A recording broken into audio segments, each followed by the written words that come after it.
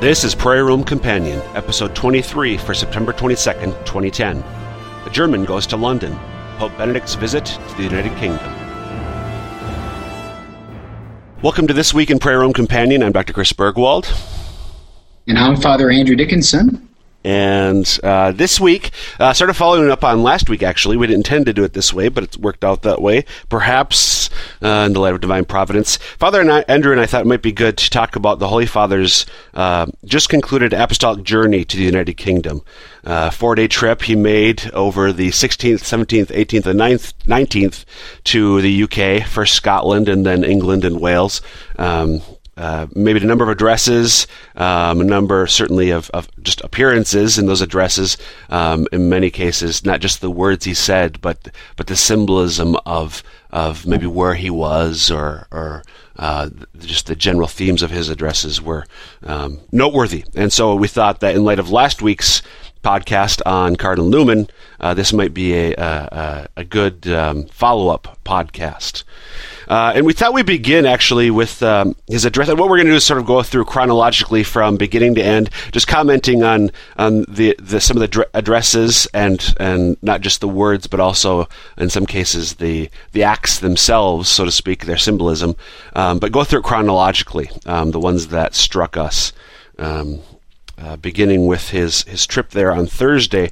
Father Andrew, I was struck, as I mentioned to you, by the second question in the interview with the Holy Father on the plane flight from Rome to Scotland. This question, and these questions are submitted in advance.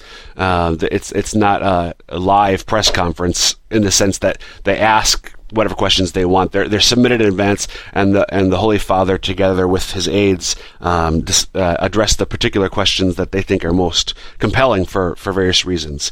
And the one that struck me was the second question, which says, the United Kingdom, like many other Western countries, is considered a secular nation with a strong atheistic movement associated with cultural influences. However, there are also signs that religious faith, in particular in Jesus Christ, is still vibrant at the personal level. Can one do something to make the church as an institution more credible and attractive to all? Now, this was to me a very interesting question, a very compelling question, a good question. What can the church do to make itself as an institution more credible and attractive to all? And the Holy Father takes it. I mean, in hindsight, it makes complete sense to me. Father Andrew, the way he takes it, but it's typical of him in hindsight. Yet at first it's like, what? Because he says, this is the first thing he says, one might say that a church which seeks above all to be attractive would already be on the wrong path, because the church does not work for itself, does not work to increase its numbers so as to have power. Rather, the church is at the service of another, of course, of Jesus Christ. And he goes on, and I encourage you, I don't want to take the time to read his entire answer, but just the beginning that way, the reminder that the church does not exist for itself, but rather for Christ. And he put it so starkly to say that a church which seeks to be attractive would already be on the wrong path. Father, that just struck me as very Benedictine, very Ratzingerian in hindsight, but it's first sort of a provocative answer to me what was a good question. What's incredibly interesting, our presumptions in our culture, as we're formed by our culture, by the air we breathe, is that you expect him to give the Madison Avenue answer, maybe, right? Well, we need to have better advertising, we need to have better things in this way or that way, more attractive homilies, things like that. They'll really engage the listeners. But he's saying, no, for the church to fulfill its purpose, it needs to be faithful. It needs fidelity. It needs to be faithful to the one that she serves, who is Jesus Christ, and to be at the service of his proclamation.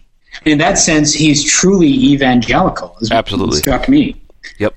You think about, sometimes I'll see in the papers or on TVs, maybe not so much in South Dakota where we are, but when I was living in Denver, most certainly, you'd see an evangelical megachurch, that's advertising, free iPod giveaway, free big screen TV giveaway, and things like that to bring people in. And very, in that sense, trying to reach out and spread the word. But at the same time, you can run that risk that you start to sell yourself instead of selling Jesus Christ, instead of selling the message. And that transparency, he goes on a little bit later, and say that the church does not seek to be attractive in and of herself. Doesn't seek to be attractive in and of herself. Oh, look how beautiful the building is. Look how beautiful the music is. Look how eloquent Father is. The church does not seek to be attractive in and of herself, but must be transparent for Jesus Christ. Right.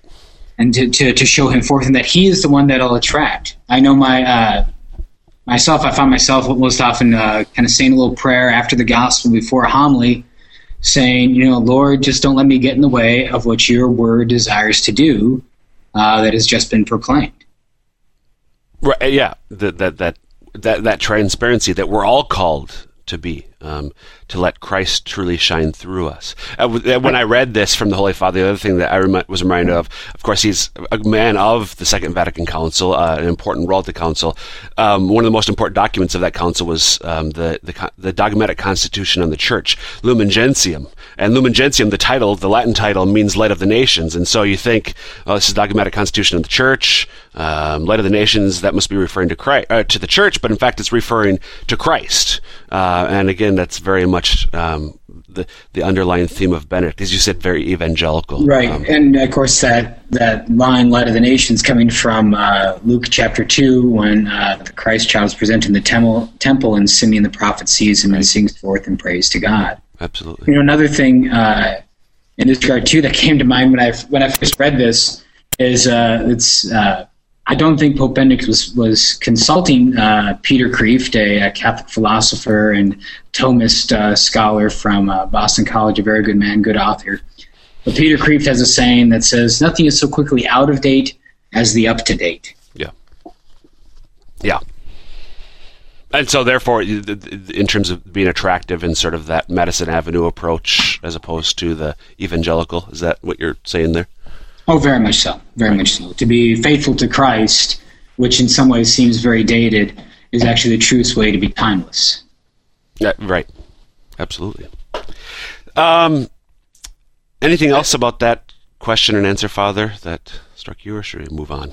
I think let's move along to, I think you wanted to move to his Mass in Glasgow in Scotland on Thursday when he arrived there. Did you not?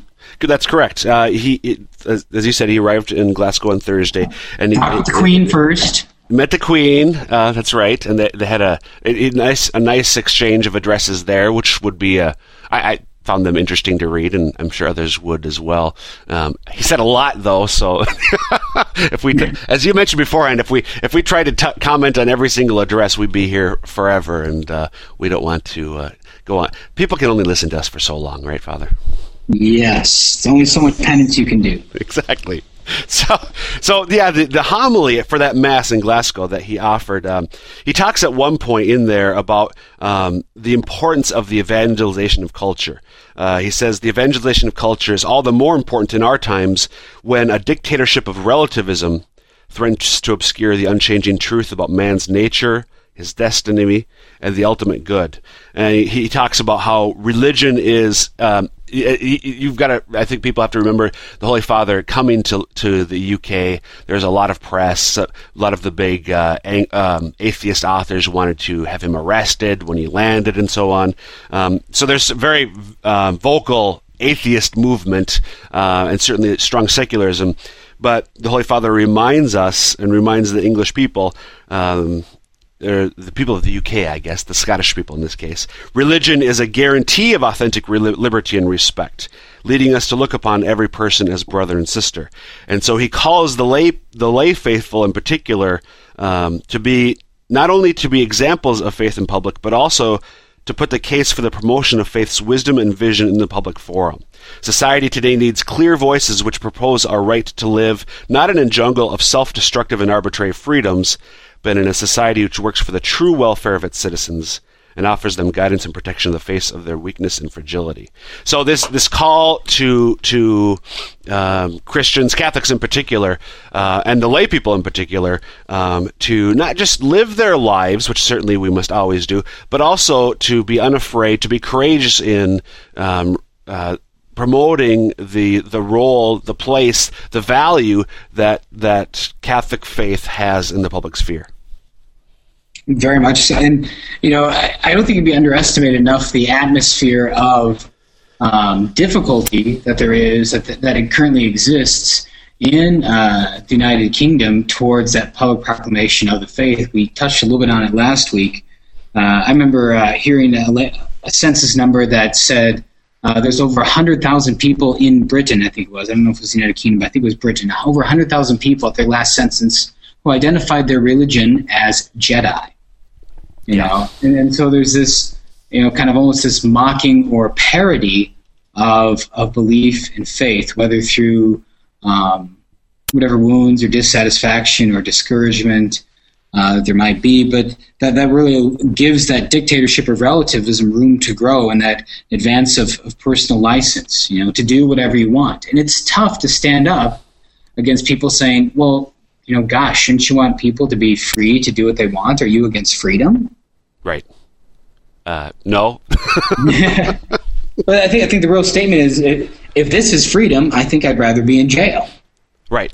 If freedom is to just bury yourself into your passions, your desires, and find yourself enslaved to those passions and desires, look at all the different anonymous groups that we have these days. Alcoholics Anonymous, Narcotics Anonymous, Sexaholics Anonymous, Gamblers Anonymous, all of these people being free. Right. They're supposed to be free, and they find themselves enslaved. And I think that's a cultural motif they're speaking to, that religion is in fact a guarantee of authentic liberty and respect. We need to look upon every person as a brother or sister. And there he also touches to, we've lost some of that deeper reality in our culture to say, what's the foundation of these things? What's the foundation of my freedom? What's the foundation of my ability to go out and stand on a street corner and say wrong things, say silly things, say that aliens are coming to take over the world, right? Where does my freedom to do that come from? And when we lose religion in our discussions, we lose where that grounding exists. Right, and that's, I think we may have touched on this in our podcast a couple episodes ago on atheism, on faith and reason. There's a great intellectual capital which Christianity and general Catholicism in particular has provided to Western civilization that is being depleted by those who fail to recognize that in fact these fundamental ethical views they hold owe themselves to the church, to the Christian Catholic tradition. Very much so, and it's interesting too to think that. As we keep, deliberately moving away from it, we keep deliberately backing into that trap where things become relative. And if everything's relative, what can finally become relative is my own freedom. Absolutely. Right. I'm reminded John Paul II, I think in his encyclical on Faith and Reason, Fides et Ratio, said truth and freedom either go together hand in hand, or they perish in misery, something to that effect. That freedom depends on truth, on a conception of the nature of reality, not just my own arbitrary whims. Right, and I think, and this is something that John Paul II Pope John Paul the Great would certainly agree to in this way. When Pope Benedict says, "And what we need then," he says, "I appeal in particular to you, the lay faithful." He's asking you something. He's asking you something, Dr. Birdwell. You. Absolutely.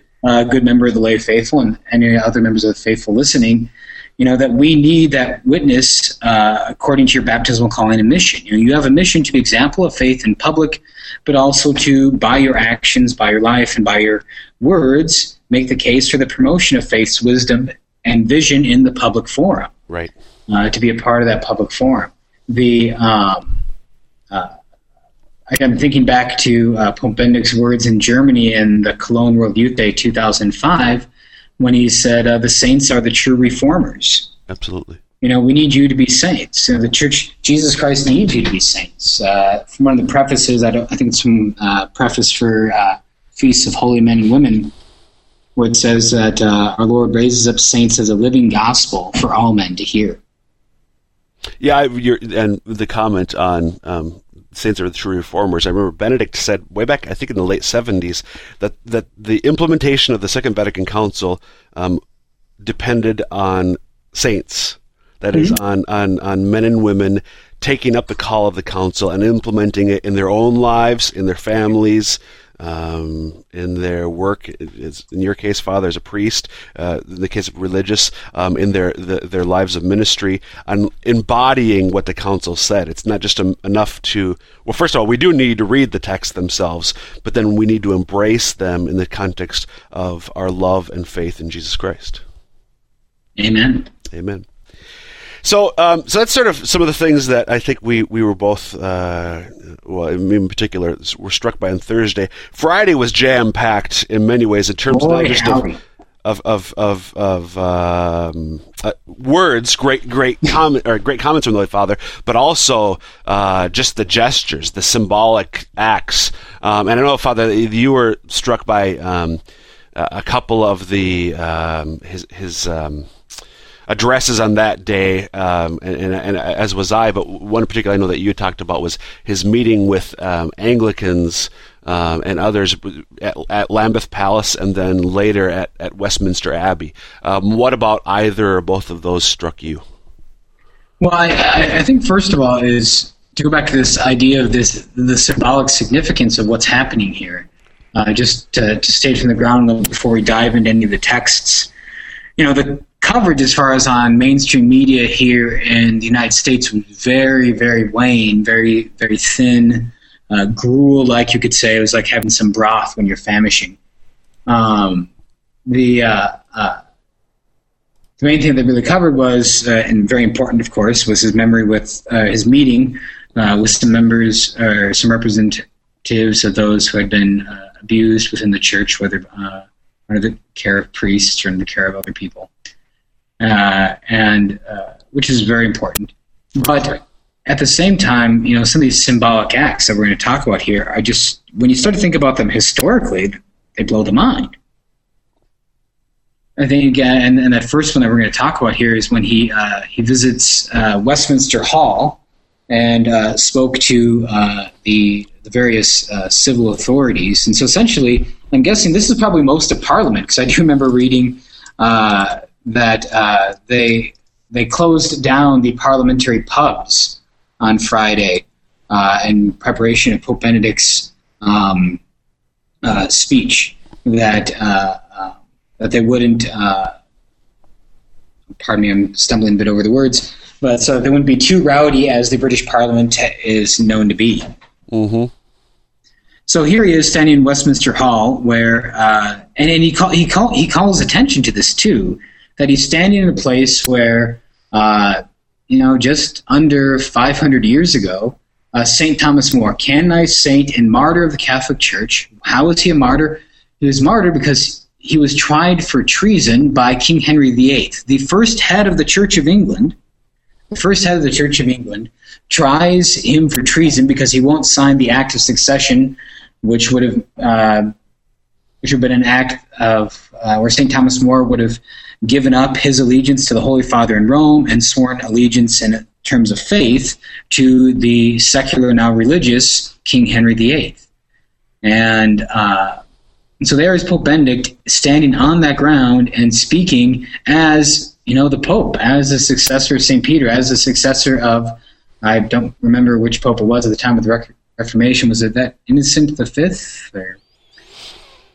Anyway, that's in the Wayback Machine. That's in the Wayback Time Machine. And so he's standing at that place, in the office of the person that St. Thomas More would rather die than forsake that office, than forsake that man. And he's speaking to British Parliament. So to me, historically, that's just an amazing action. Absolutely. Just again, as you said, the symbolism of his mere presence in that hall and everything that it represents in that context. Exactly. And so then you and I were both struck by several different aspects of that talk, of his address to that Parliament. I think for me, most striking was the notion of religion being a vital partner of the state. At one point, he's talking about the various foundations of the moral square, of freedom, of even the parliamentary system of government having its foundations, as we were talking about before, in what Catholicism has given to the world and what Christianity has given to the world. And so at one point towards the end, and I remember I think maybe tapping the table as I was listening to this online on Friday, where he says, religion, in other words, is not a problem for legislators to solve, but a vital contributor to the national conversation. In this slide, I cannot but voice my concern at the increasing marginalization of religion, particularly of Christianity, that's taking place in some quarters, even in nations which place a great emphasis on tolerance. If that wasn't a direct statement to that British Parliament, I don't know what was. What else for you struck you from that? That line certainly, I think, and that's one of the ones that get most play. You mentioned, our coverage on this side. The coverage over there, the media coverage was, of course, obviously much more extensive. He's there, but even relatively positive. I think people were, of course, maybe expecting the worst, or depending on which side you're on, expecting the best. And they were ultimately disappointed because it was a very successful trip. That was one line that I think got a lot of play in the British coverage. The other thing that struck me earlier on, he talks about how.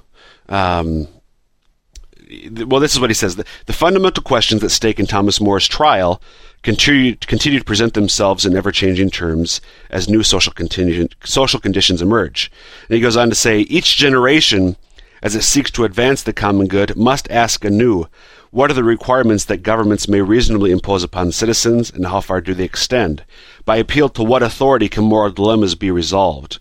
These questions take us directly to the ethical foundations of civil discourse. And he goes on from there. That reminds me first what we were saying earlier about the ultimate foundations of civil discourse, the ethical foundations of civil discourse. But also, Father, and I mentioned this to you beforehand, what struck me about this passage is Benedict often reminds us that we have to ask, every individual, every generation has to ask certain questions anew of itself, of him or herself. We can't just sit back and rest on the laurels of those who have gone before us. We have to continually ask these questions anew ourselves. In his second encyclical, Spe Salvi, he talks about how we can't just sort of trust that there's this arc of progress that will continue, and our life, both in material sense and also spiritual sense, will just continue to get better and better on its own, sort of an autopilot. No, we always have to engage ourselves anew. Every person, every generation has to ask themselves these questions anew. We can't just rest on what's gone before us. There has to be the ongoing renewal of each one of us, and then by extension of our families, our communities, our faith communities, and so on, throughout life. It makes sense, too, if you think of it in terms of our own Declaration of Independence here as one of those foundational documents for our country. We hold these truths to be self-evident, that all men are created equal and endowed by their Creator with certain inalienable rights, chief amongst these the pursuit of life, liberty, and the pursuit of happiness. And so this whole idea that there is some sort of foundation outside of the country itself, outside of the government itself, that must be appealed to. And I think that's the question he's raising. What are your foundations? Right, and you have to keep asking yourself, because if a generation stops asking itself, and then following generations stop asking themselves that, you're gonna be in a slippery slope towards a place that the society's not going to want to go. And just after that section you're quoting, he says, if the moral principles underpinning the democratic process are themselves determined by nothing more than solid than social consensus, hey, we all think that's okay? Great. He says, then the fragility of the process becomes all too evident. So really, just calling to mind, reminding us that, as an outside observer, I guess you could say, that democracy is fragile. I remember John Paul II remarked in one of his addresses in the 90s, and not that there were just a couple of those, but somewhere he talked about how democracy can lead towards a sort of soft totalitarianism, a soft despotism, if it's not careful. And I think, to put it in Benedict's terms, if each generation does not ask itself these questions anew, what are the foundations for the way we live and act and how we think, what we believe? So So that's kind of the other aspect. And again, there's a lot. And I should say, by the way, if to read these, they're all on the Vatican's website. You can find them in all sorts of places. But if you just do internet search on Google or whatever search engine for Apostolic Journey to the United Kingdom, and mention because we all know how to spell apostolic. That's true. Yes. Yes. Google's very good at guessing. So go ahead. Although if you just go to the Vatican website and go to the English homepage, there is a section for his talk still on the homepage, or for his visit to the United Kingdom, just on their homepage, on the English language landing page, with all the different talks laid out there. There you go. So you should be able to. They'll be, even when that's got off the front page rather. They'll remain certainly on the Vatican's website. So you'll be able to find them whenever you're listening to the podcast, even if it's years from now, when you remember the great wisdom and insight that Father Andrew and Dr. Bergwald had to share. You can find them then. Speaking of wise wisdom, why don't we move along to another momentous event?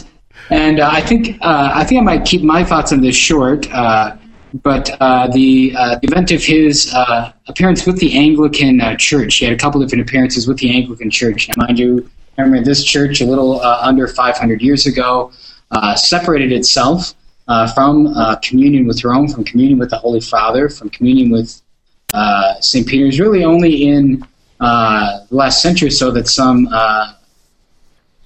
thawing of that relationship has occurred.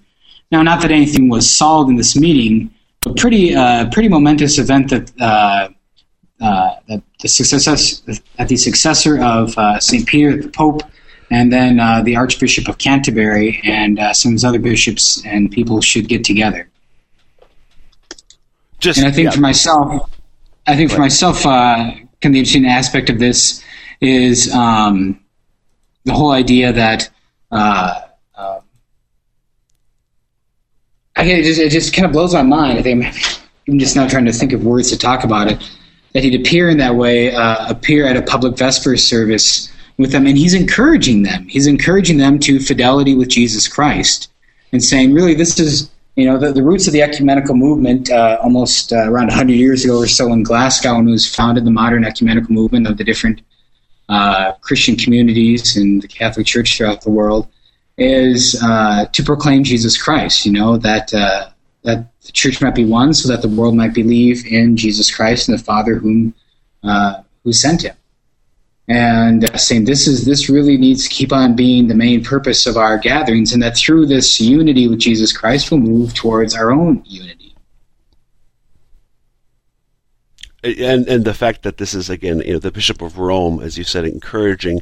I'm reminded there of what Jesus says to Peter in, I think, Luke's Gospel, when you have turned, when you have recovered from your own denial of me, basically, strengthen your brethren. And that's what Peter is doing. That's what Benedict is doing with his, granted, separated brethren, but still his brothers in Christ. In fact, he calls a deliberate awareness to that in the Vespers at Westminster Abbey, in his little address with them. He says, I give you these words of encouragement in fidelity to my ministry as the Bishop of Rome and the successor of St. Peter. Right. Precisely as Peter, he is encouraging them in that way. Yeah. So very beautiful, very beautiful. I encourage people to read that, look into that a bit more. So that's, again, this is all just on Friday. His meeting with two meetings with the Anglicans, this address at Westminster Hall with British Society. Again, a packed day. Saturday was just as packed. I had intended to offer some comments on some of the Holy Father's remarks at the cathedral. The cathedral in Westminster and his homily there, but for the sake of time, I think it'd be best to move on. I'd encourage you again to read it yourself, but I'd like to move on to his remarks at Hyde Park, a large park in London, near the Buckingham Palace, which he drove by on his route to Hyde Park on Saturday evening for a vigil service, a prayer service, including Eucharistic exposition and adoration. Congratulations, you won. with a number of people from throughout England. I was struck by that. I know Father was struck by that. One of the things for me, symbolically, there were 80,000 people, Father, at this vigil service, and as you saw at one point, the Holy Father lighting, he had an Easter candle. 2 young people came up and lit their 2 candles, and that proceeded out. There were 3,000 people holding candles throughout this crowd of 80,000 people, and just the symbolism of that, the faith of Peter, in a sense, enkindling or strengthening the faith of this mass of people. I mean, apart from what he said, just that itself struck me in a powerful way. Well, and you think about here in the United States, maybe I was familiar with Hyde Park, but that's kind of a big place of public gatherings, a big place of rock concerts. Not that there's anything wrong with rock and roll in and of itself, but that the Beatles, of course, one day at one time did a show there, and of course, John Lennon saying the Beatles are bigger than Jesus. Right. So just the fact of his being there, and then what he had to say, it's particularly around Newman. Father, what struck you about his comments from Hyde Park? Well, I use this in my homily on Sunday, but just really he talks about 3 lessons from the life of Cardinal Newman, and a lot of these touch back to points that we've already made and points that he was making all throughout his trip. And so you can really, when you see him speaking explicitly about Newman in this way, you can kind of put all the points together from his landing in Scotland to his talk at Westminster Hall with the Parliament. It just starts to make a little more sense. So he makes 3 points. First, that as men and women, we're made for truth, that we can understand truth, that we can find truth, and in truth we find that ultimate freedom. Speaking against the idea that there's a despair in our day against finding the truth. And I think we've talked about that before, Dr. Bergwald, right. A little bit. The other point, the second point then, would be that in finding this truth, there can be a cost. There can be a cost to us in seeking the truth and knowing the truth and holding fast to that truth.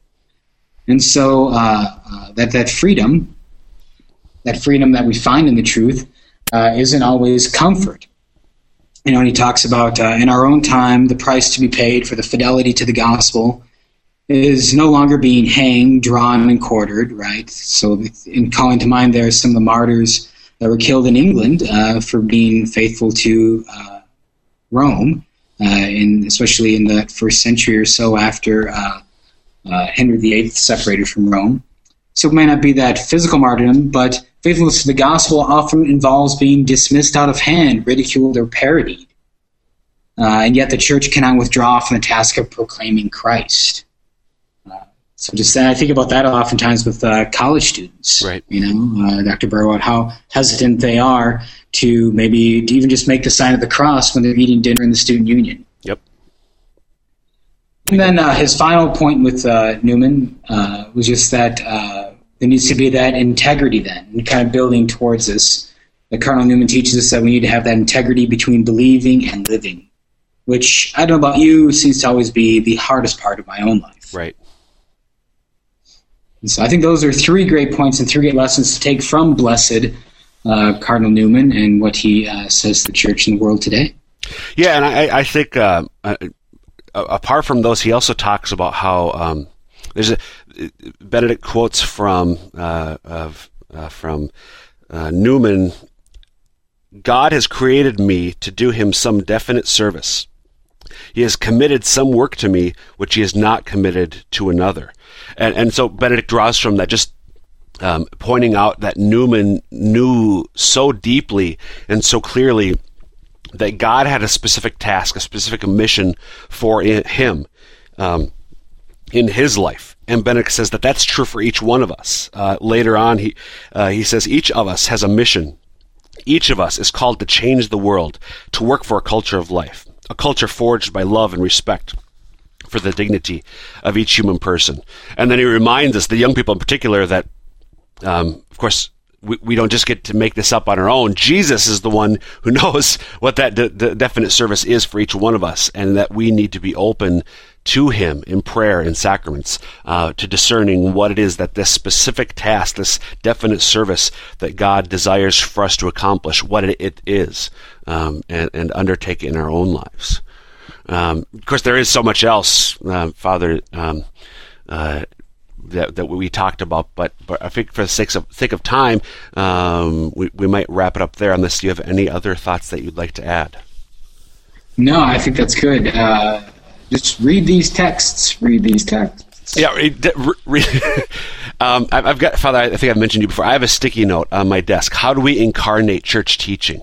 And I think what we have to do is familiarize ourselves with what the church has to say to us. In particular, in this case, of course, what the Holy Father had to say on his apostolic journey to England, to London, because so much of it is applicable to all of us, wherever we may live.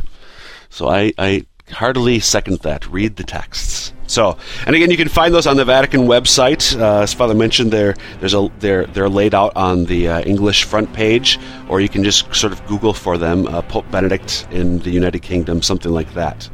So until next time, Father Andrew Dickinson, Dr. Chris Bergwald, we thank you for listening, and God bless and have a great week. God bless you.